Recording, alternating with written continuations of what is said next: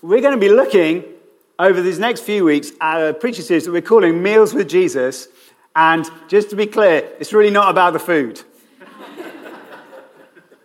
We started this term by looking at the Great Commission. Jesus commands to his people to go out to the whole world and tell the world about him and make those who believe in him into disciples, followers of him, that they would get baptized and that they would obey him in everything. And we spent the last few weeks looking at this.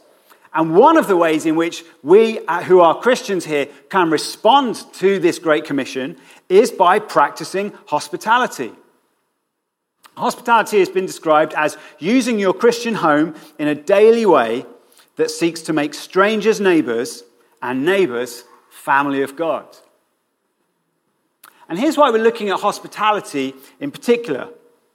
A few months ago, I think it was in a prayer meeting, we had people who bring different contributions, and Johnny Lipsham brought a word about God expanding our tents and preparing us for growth, and that we would see him work in people who currently have absolutely no interest in God.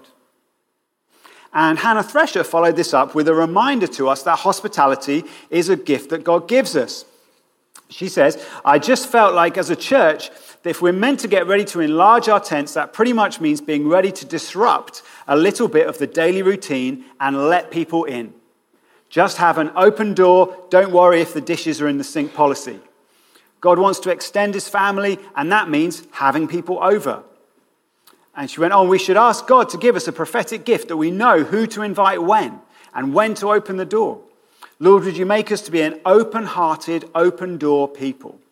Would you enlarge your family through those normal relationships of who lives next door, who's down the road, who's in my gym class, etc.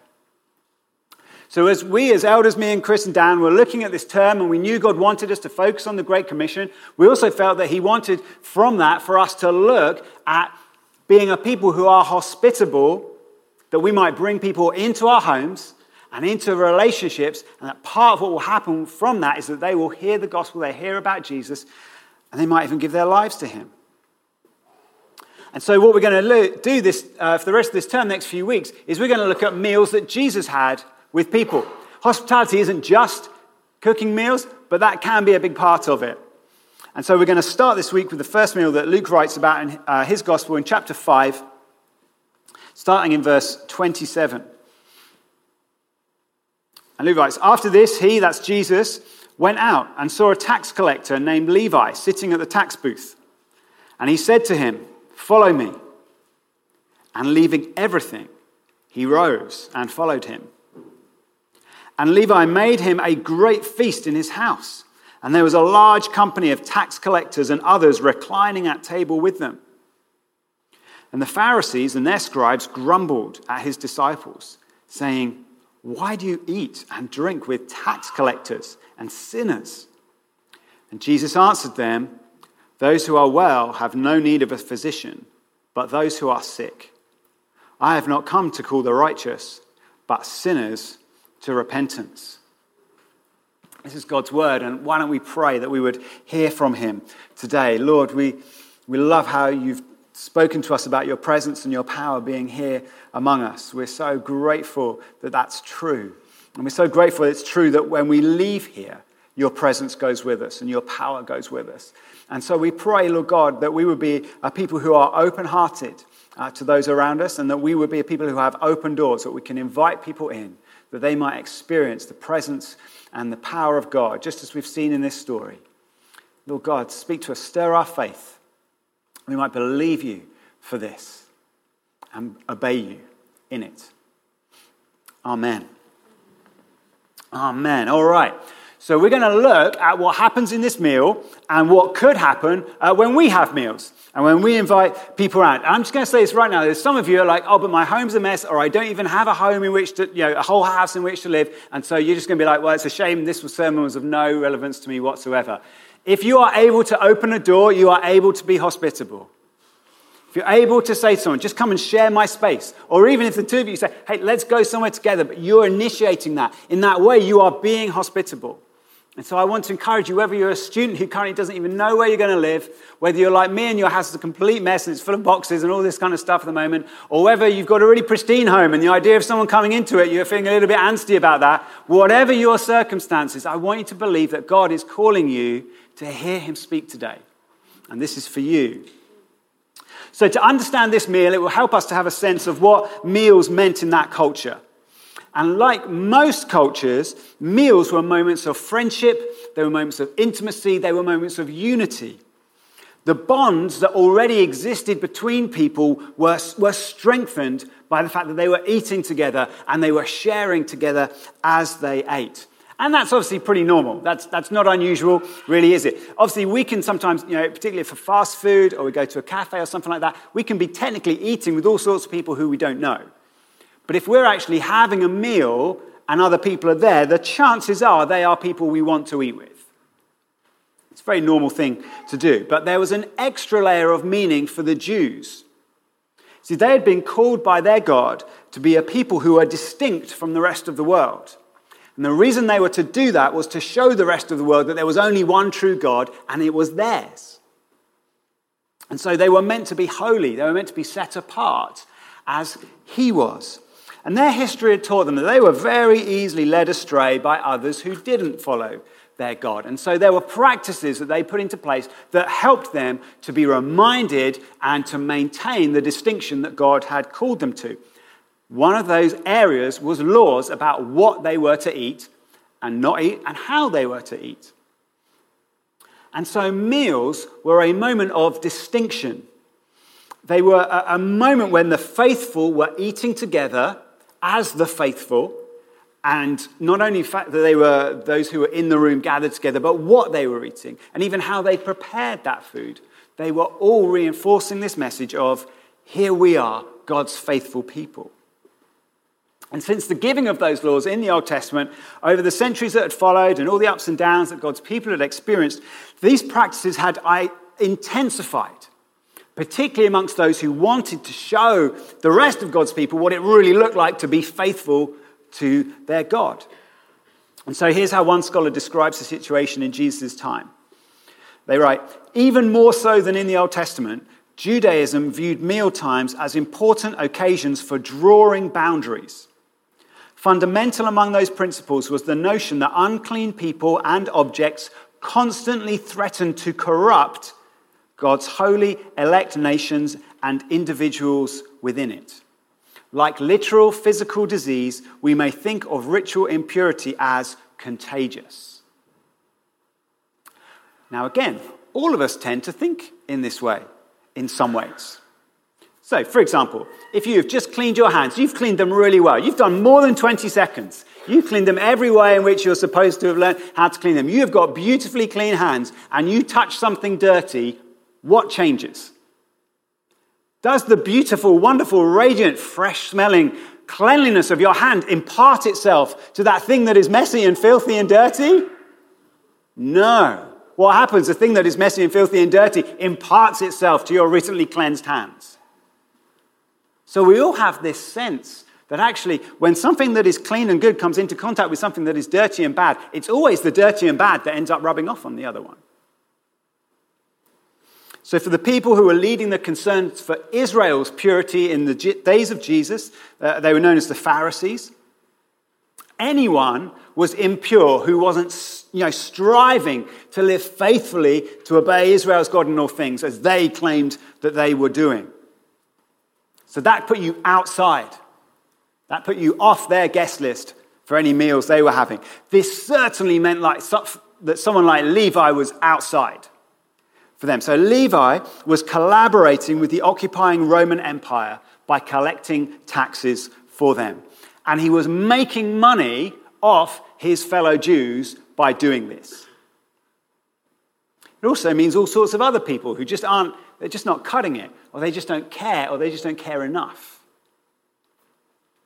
So then Jesus bursts onto the scene, and he starts doing things that only God can do, and he starts claiming to speak for God. So what are his eating habits likely to be? Surely he will keep himself separate from all the impure and immoral people who are around him. But he doesn't. That's not what he does. And that is shocking. And that is what's going on when the scribes and the Pharisees and their scribes say in verse 30, "Why do you eat and drink with tax collectors and sinners?" It's like they're saying, don't you know what will happen to you? In all sorts of ways, both ritually and possibly morally as well, you are going to be contaminated by them. What is Jesus' answer? Is it that he doesn't think this huge crowd at Matthew's party are sinners? Does he just, no, they're beautiful just the way they are. No, there's nothing wrong with these people at all. They're lovely. Is that what he says? No. He uses the term sinner itself. He doesn't say, guys, you've got it all wrong about these people. He doesn't. He says, I know exactly who they are. And he gives a parable in which he says that they are sick. But for Jesus, that means he wants to get closer to them rather than keep his distance. So Levi's probably a wealthy guy, almost certainly. But even if he wasn't, we learn that he left everything to follow Jesus. He's been told by Jesus, either directly or indirectly, that he has to turn away from his own way, from his old way of life. He needs to repent of his greed. He needs to repent of his injustice. There's probably a whole bunch of other things we don't know about Levi that he needs to repent of as well. He needs to go away from all of that. It was wrong. You need to turn away, Levi. And Levi is delighted. He's so thrilled to be told this. He celebrates that Jesus did this with this mighty feast. What we might do for a birthday or a wedding or a new job or something that we're really happy about, Levi does for leaving everything and following Jesus. He wants to honor Jesus and he wants to celebrate what Jesus has done for him because he's seen in Jesus something so precious that it makes everything else he had worthless in comparison. We don't know whether he hated his previous way of life or he loved it. It doesn't matter. What matters is that whatever it was and whatever he felt about it, it could not compare to Jesus. The stories that Levi has heard about him, the miracles that he's seen him do, the love that he's experienced personally. Thanks to Jesus, Levi is no longer excluded from God's people because of his sin, but he has been forgiven. And he's been brought into a new community of people who are learning from Jesus and following him, and he just thinks this is the best thing ever, and so he celebrates. And as he does so, he is bringing heaven to earth. Later in Luke's gospel, Jesus will tell us that there will be more joy in heaven over one sinner who repents than over 99 righteous persons who have no need of repentance. And then Jesus says it again. He says, there is joy before the angels of God over one sinner who repents. And there's an Old Testament prophecy that's being anticipated in this celebratory feast that's one day going to be fulfilled. It's in Isaiah 25. And in it, the prophet says this, on this mountain, the Lord of hosts will make for all peoples a feast of rich food, a feast of well-aged wine, of rich food full of marrow, of aged wine well refined. And he will swallow up on this mountain the covering that is cast over all peoples, the veil that is spread over all nations. He will swallow up death forever. And the Lord God will wipe away tears from all faces, and the reproach of his people he will take away from all the earth, for the Lord has spoken. It will be said on that day, behold, this is our God. We have waited for him that he might save us. This is the Lord. We have waited for him. Let us be glad and rejoice in his salvation. And so by gathering unexpected people for a feast that celebrates eternity, that celebrates salvation, Levi's meal is so much more than a party. It is a taste of eternity. I don't know if you've ever thought of meals like that. I don't know if, when you were sharing with one another, whether or not you could put it in that category. But that is what is happening in Levi's house. Now, whether he was conscious of that or not, he almost certainly had another agenda as well. And it was this: he wanted everyone he knew to experience what he had experienced. He wanted to introduce Jesus to as many people as he could. And there were many ways in which he went about doing this over the course of the rest of his life. But one of the ways he did was he invited people round. So let's think about what those people who he invited round felt like. What must have they... Did they know who was on the guest list? Did he say, Jesus is going to be at my house, I want you to come too? Or did he just say, I'm going to have a great big party, and then they all turned up and they were like, It's that him? See, Jesus already had a reputation for doing amazing things. He had healed people, he'd set people free who they knew. And as we've seen, the common expectation of someone like that is that they will not be hanging out with the kind of people Levi knew and was able to invite round to his house. But they're eating with him. They're like,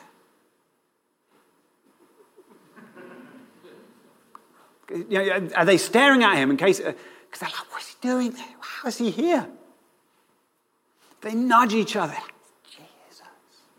It's right there. That one, they've heard some pretty crazy stories about what this guy does. And then they can see him. Even as they're eating, they can see this person who they know makes sick people well.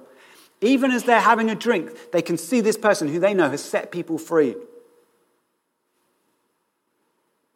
Do they get awkward when one of their loudmouth friends starts just getting a bit loud? Like, shut up, he might leave.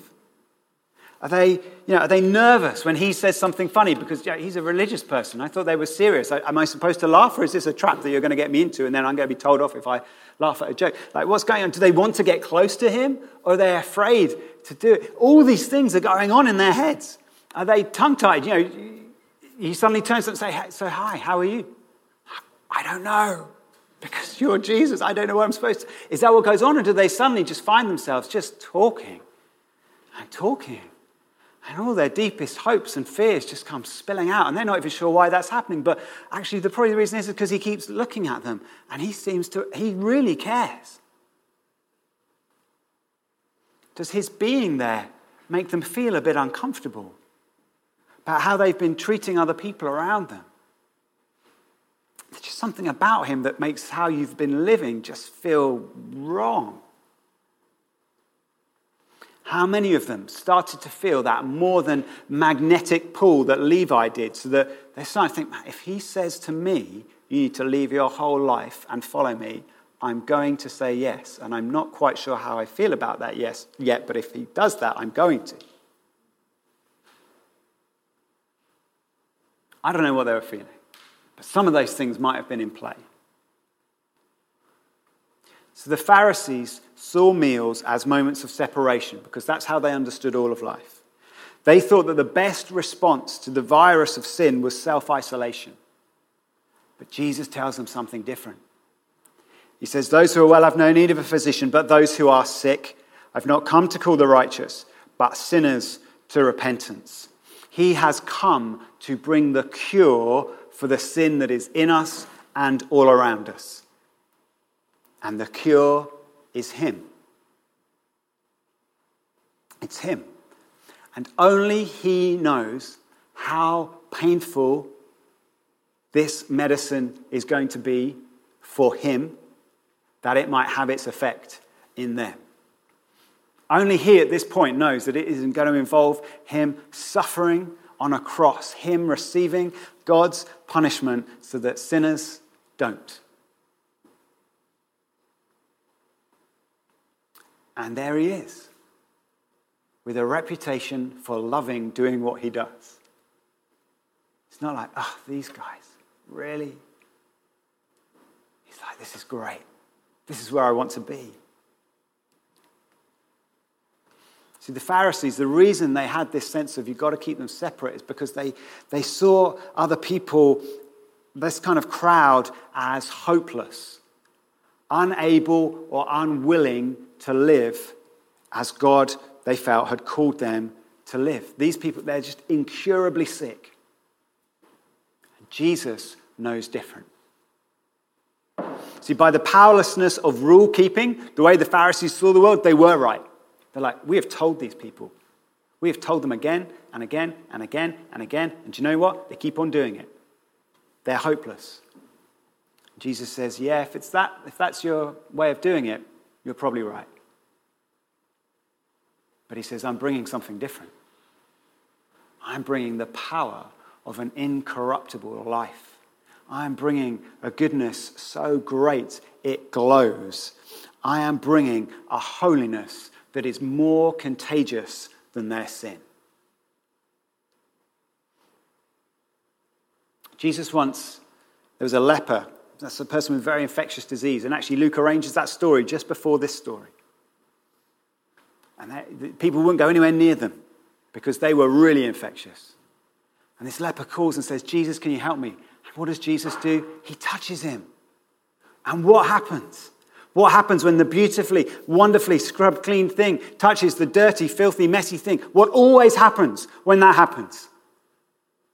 What always happens when someone who doesn't have leprosy goes near someone who has leprosy? The leprosy spreads. And what happens this time? The leprosy goes.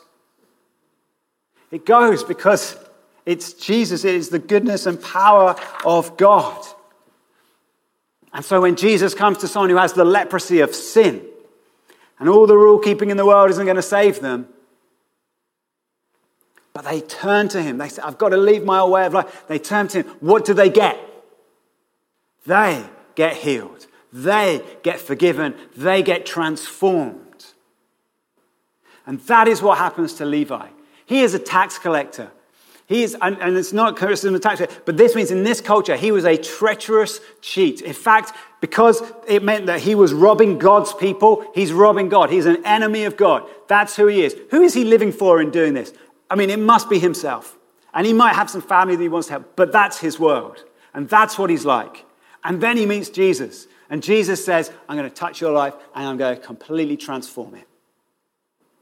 And he goes from being an enemy of God to a friend of God. And now he's more famously known by another name. He's Matthew, the gospel writer. What a total transformation. The question for us is, do we believe this? Do we believe that an encounter with Jesus can change a person's life? If we do, and we should, then surely we must be giving ourselves to making this happen. Rosaria Butterfield observes, in post-Christian communities, your words can only be as strong as your relationships. Your best weapon is an open door, a set table, a fresh pot of coffee, and a box of Kleenex for the tears that will spill. Jesus used meals as moments of connection. And he's inviting us to do that too. Tim Chester states that if you routinely share meals and you have a passion for Jesus, then you'll be doing mission. It's not that meals save people. People are saved through the gospel message. But meals will create natural opportunities to share that message in a context that resonates powerfully with what you're saying. That's really interesting. And that's what we believe that God spoke to us about through Hannah's prophetic word that I mentioned at the start. She said, being ready to just disrupt a little bit of the daily routine and let people in. Have an open door, don't worry if the dishes are in the sink or still in a box policy. God wants to extend his family, and that means having people over. I don't think this is always true, but I think it's really true at the moment. I think it's a really timely word to us. With everything that's going on with the cost of living crisis, this is a word that's full of hope. So whereas with COVID, the initial correct response was separation from everyone else. That's what we had to do. With this, it's surely better that we get closer to others in order to share what we've got. Butterfield again says, Christians are not fearful hoarders, we are fearless givers. Not because we're rich, but because we're generous. Now I'm going to be sharing next week some of the things that we're looking to do as a church to help people who are going through hardship at the moment. But hospitality is not a church program. We will have church lunches occasionally because they're lovely, but that's not hospitality. Hospitality is each of us offering what we've got so that the people who we know and we meet can get to know and meet Jesus. And we might find in this season that people are more willing than usual to accept an invitation to come into our homes, to be spared from using the heating for an evening or from having to pay for food. Let's be generous with our time and with our resources and with our attention and care for other people. We do so because our God is a God who loves and he wants to share that love with others, but we do so also that we might be able to share about Jesus through that. This is what we're always looking to do. And just to say, hospitality is really not about performing. It's really not about making an incredible meal that someone can remember many years later. It's really not about that.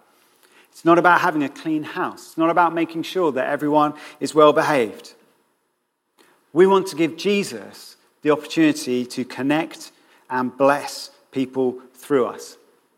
And allowing other people to see some of the mess in our lives will help them realize the kind of people that Jesus comes to save. Messy people. Ordinary people. Sinners. Like you and like me. So God has spoken to us about hospitality. It's just in his word. We're always to do it. But he's given us a prophetic encouragement to be doing this right now. And I just want to encourage you to believe that. And to act upon it. And to share what you have. And so I'd love for us now just to invite the Holy Spirit to lead us in this. So if you're up for that, if you want to be led in this way, just want to maybe close your eyes. It might help you focus. Put your hand up. But whatever you do, just to help you tune in and just be focusing your mind on God right now.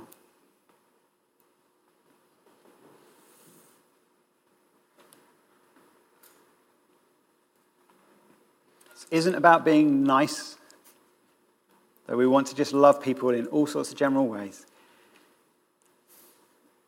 It's about hosting a meal. It's about bringing people into a place where Jesus is. Where Jesus is, who changes people. I really felt when Shelley sung earlier, there was a resonance when she said the word trust. There was just something in it that I felt like God was bringing my attention to it. And because I knew what I was going to say about trusting him for this, I felt that was those two things connecting. So just encourage you. If you're like, no, I've done this before, or no, I don't think I like the idea of it, or I'm not sure. I just feel God's inviting you to to just say that to him and then ask him, Lord, give me faith. Help me to trust you in this. Actually, for some of you, the trust factor is, I don't know that I've got enough to share. I don't know, if I'm not going to turn my heating on, how can I invite someone else around to a cold house? And I just feel God saying, I want you to trust me that I'm going to be at work in this. You can be honest with him. And then say, no, but I'm going to trust you. And Thomas just said several times, he said to us, you're the light. And we're invited, again, people might even want to turn their lights on at the moment. Come in, there's light here. There's light here, and God is calling his people to be that light. That Jesus would shine his light through us. So what might that look like for you this week? What does it look like to share some of what you have? To bring people in, that they might connect with Jesus. It might just be a very low level, as it were. I don't like that language, but you know what I mean. Just a starting point. Or it might be a deeper moment with someone you've known for many years. There's going to be something about being around a table that's going to enable God to do something wonderful. Lord, we pray for meals of connection and that would lead to many more meals of celebration. We thank you that you're at work in us. We want to obey you in this as in all things. Help us, O Lord. Amen. Amen. And just finally to say, I know if you're not a Christian, I've spoken a lot about you without speaking to you today, and I kind of apologize for that. But if you're just, what you've heard about Jesus, you say, I just need to know more about him. I want to know more about him. We've got Connect desk downstairs. We've got people there who would love just to invite you just to come and have a conversation, say, I want to find out more about this Jesus. And you can do that even today.